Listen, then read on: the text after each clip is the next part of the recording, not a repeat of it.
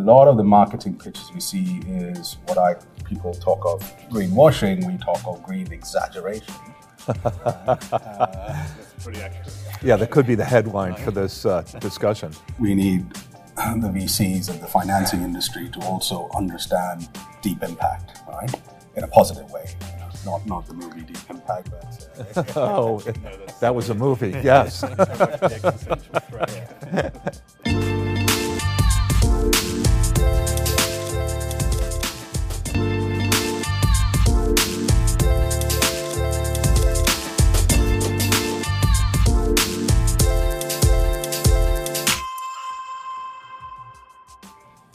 Well, good morning and welcome to the Stream podcast with Will and Tom on the road, our very first edition. We are breaking free from the restraints of Zoom, and we are here in person at the Water Energy Exchange in Valencia, otherwise known as WEX.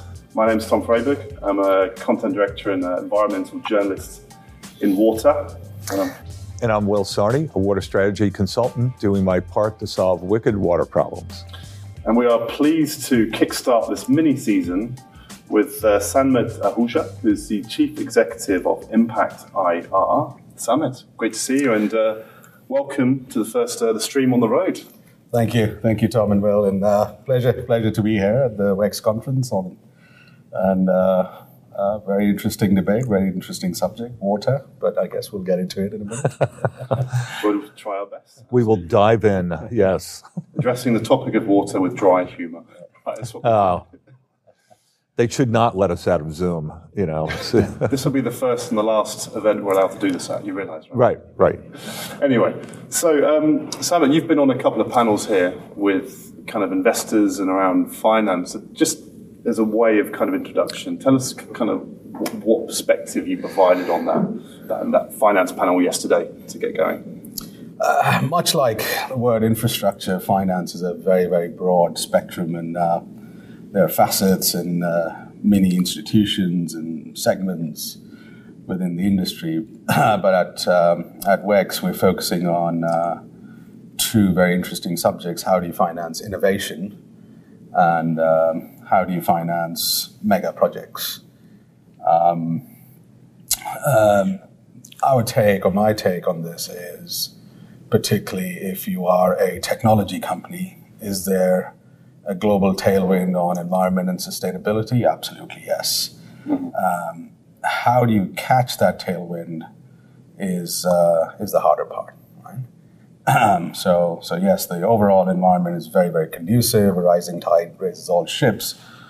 But will it translate into us making the world a cleaner place to live?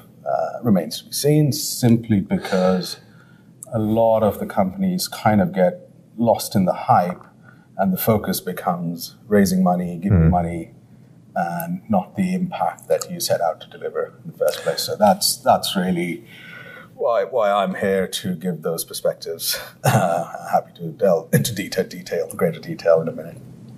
So there's been some pretty relentless amount of headlines of companies raising VC money recently, right? All the way up to figures of 100 million to smaller amounts. But we had a really sort of interesting conversation on the way here. In fact, I think that's the beauty of WEX, is you get thrown in together to this environment, from taxi journeys to hotels.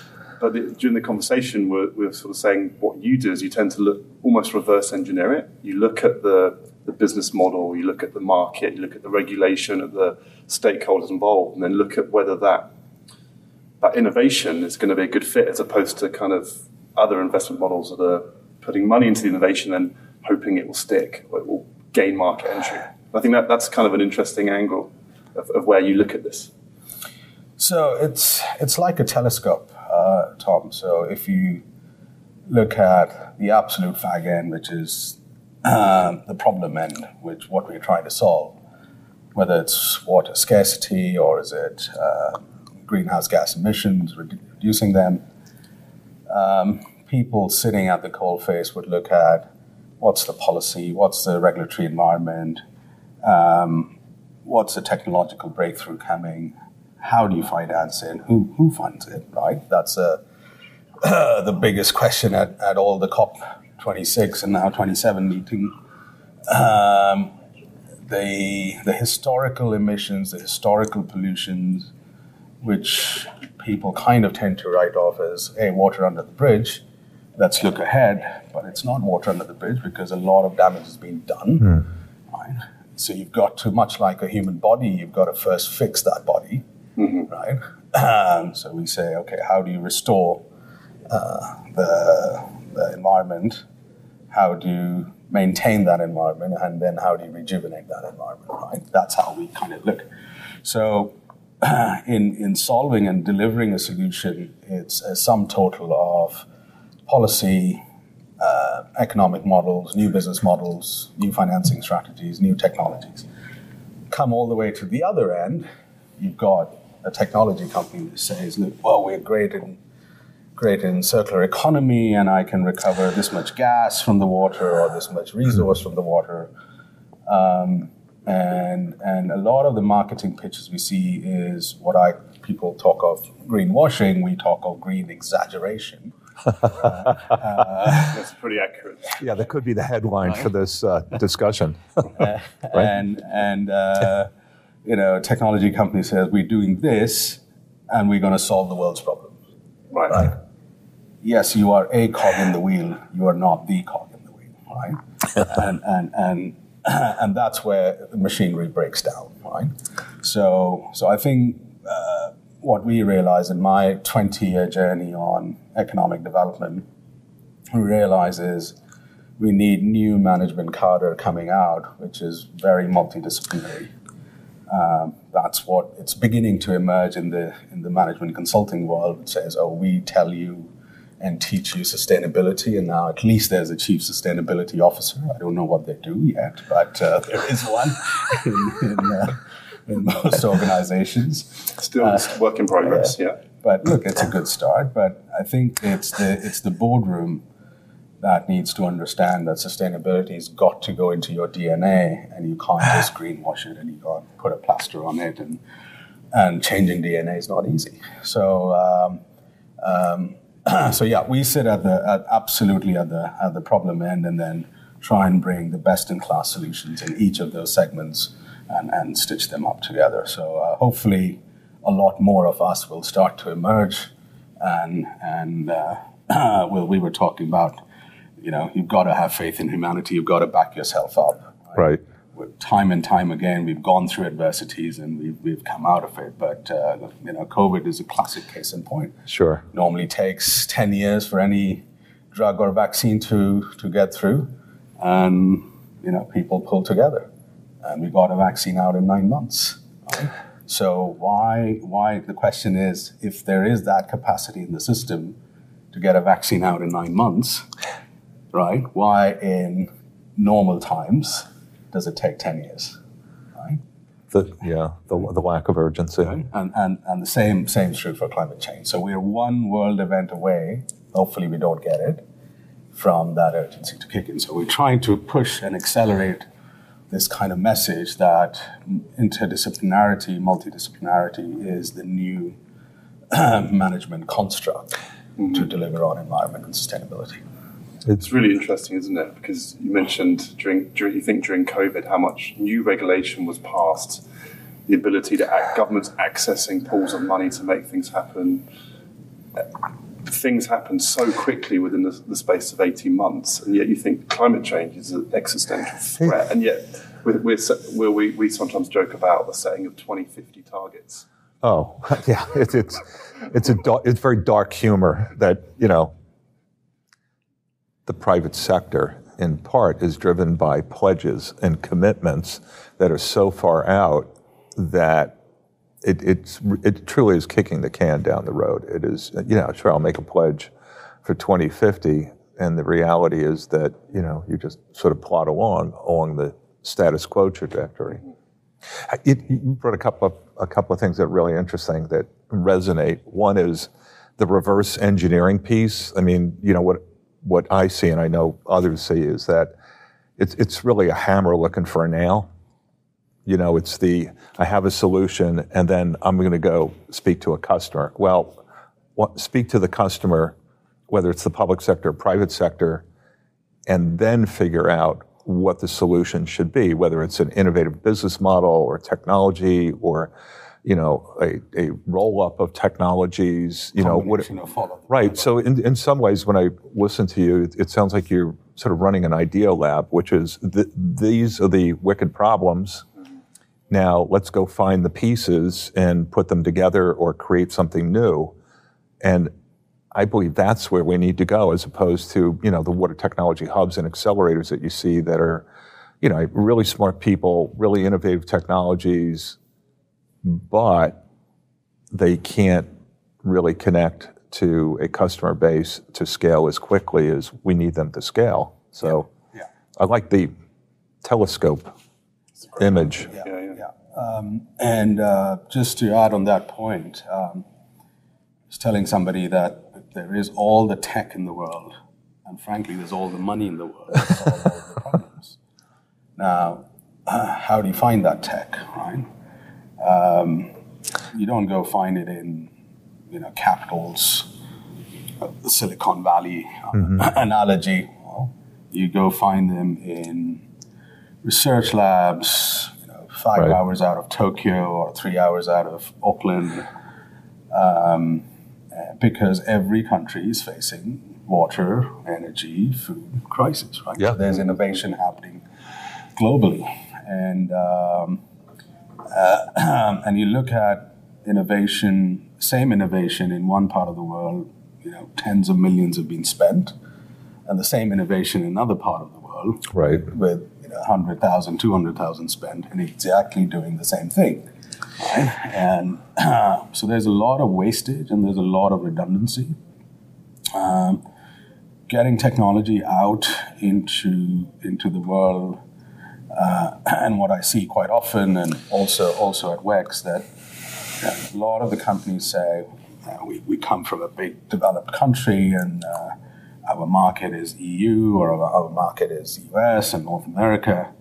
But then that's not solving the world's problems, right? No, that's solving a very local problem. And where's consumption demand going to come? It's going to come in India and China and Africa and Latin America and Southeast Asia. And we don't want them to make the same mistakes that we made, right, in the developed world. So why don't we get that technology out there? But the rate of what I call technology diffusion is abysmal. Right? And it's abysmal because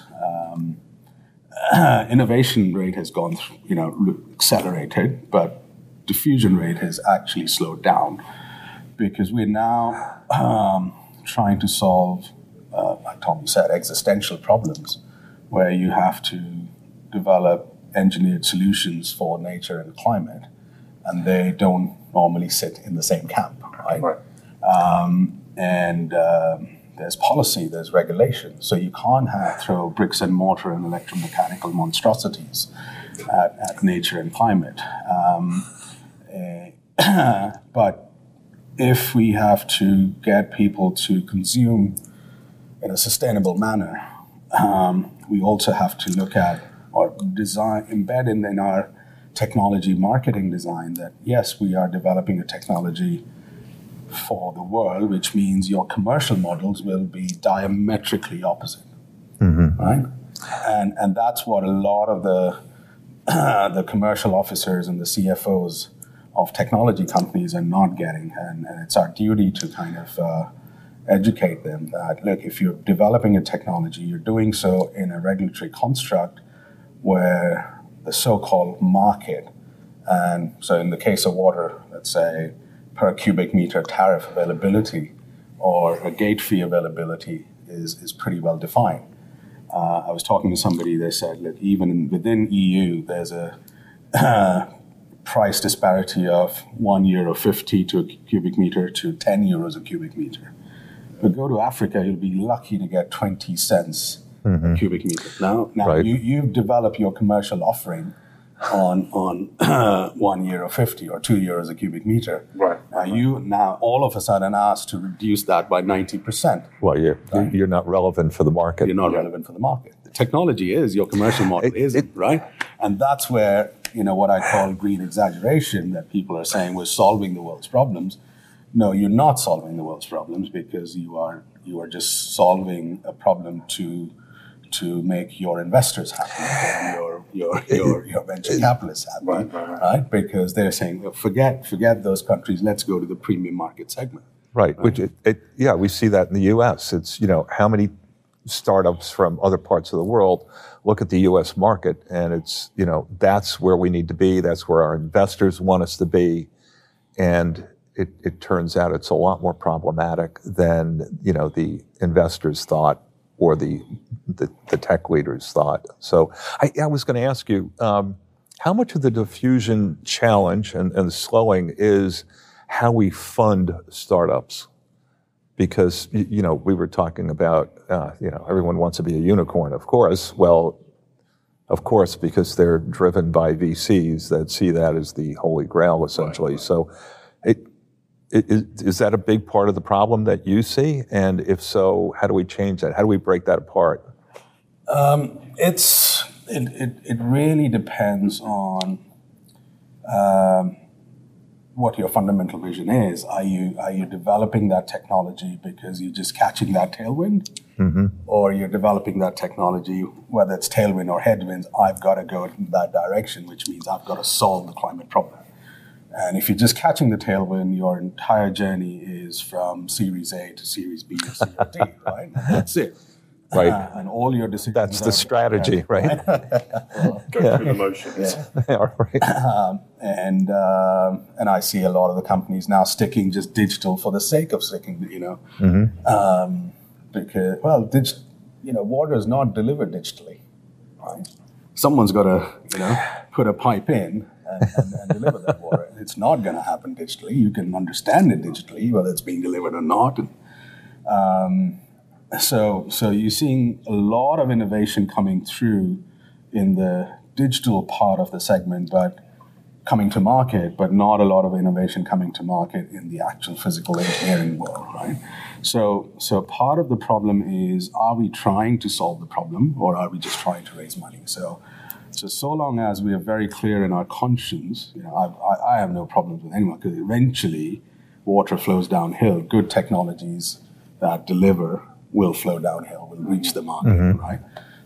And collectively, our goal is to make the path clear or smoother for those type of technologies. It's a very simple litmus test you apply.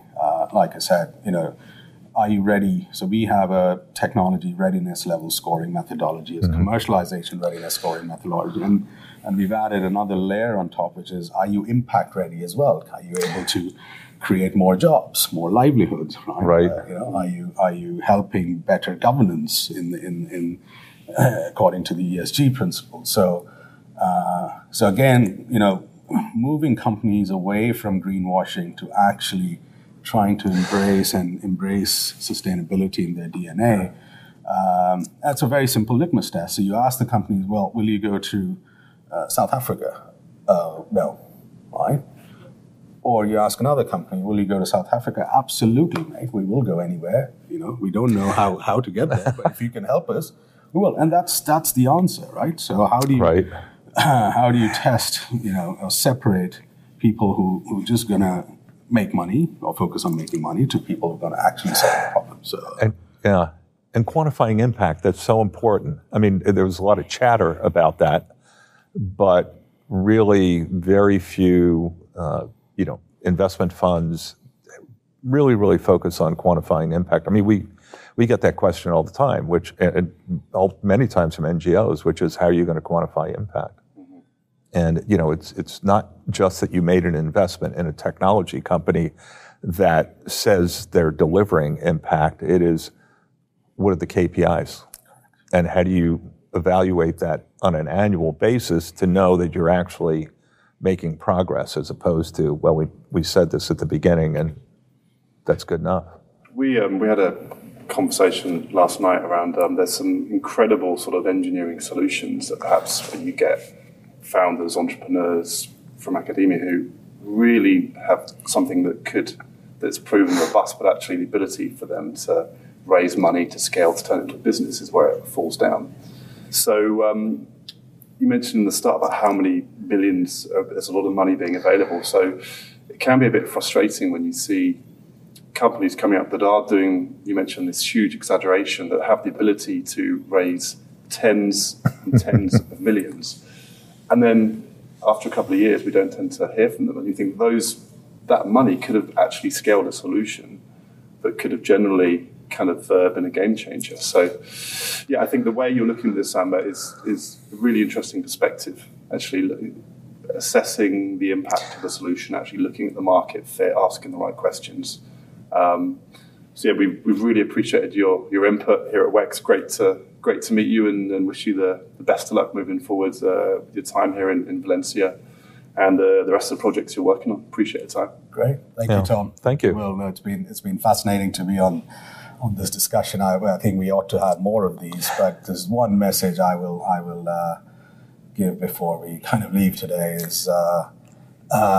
Embed sustainability in your DNA. So when people now talk of deep science, right? We need the VCs and the financing industry to also understand deep impact, right?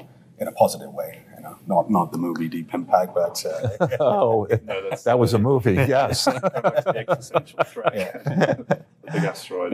Yeah. So it's a fascinating, very interesting new genre or style of management that's beginning to emerge, and it's best learned on the field, right? It's not best learned in the classroom or in the boardroom. So get out there, try to solve a problem, and you will find a way out, right? So, yeah.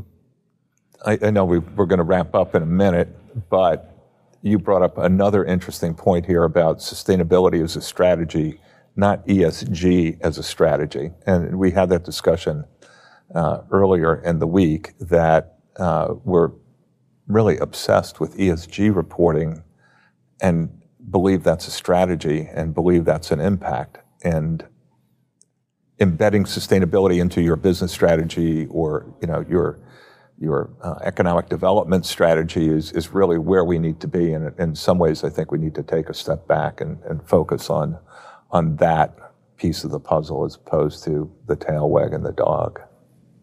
I think that's a good analogy. Yeah. Thank you. Sanmit, thank you. Yeah, thanks so much. For being a first guest on the Stream on the Road. We've enjoyed speaking with you. And let's keep up the conversation. I think that's the main thing, right? Yeah, let's get things done. Yeah. Love it. Great Let's stuff. do it. Great. Thank you, Will. Great to meet you. Cheers, Steve.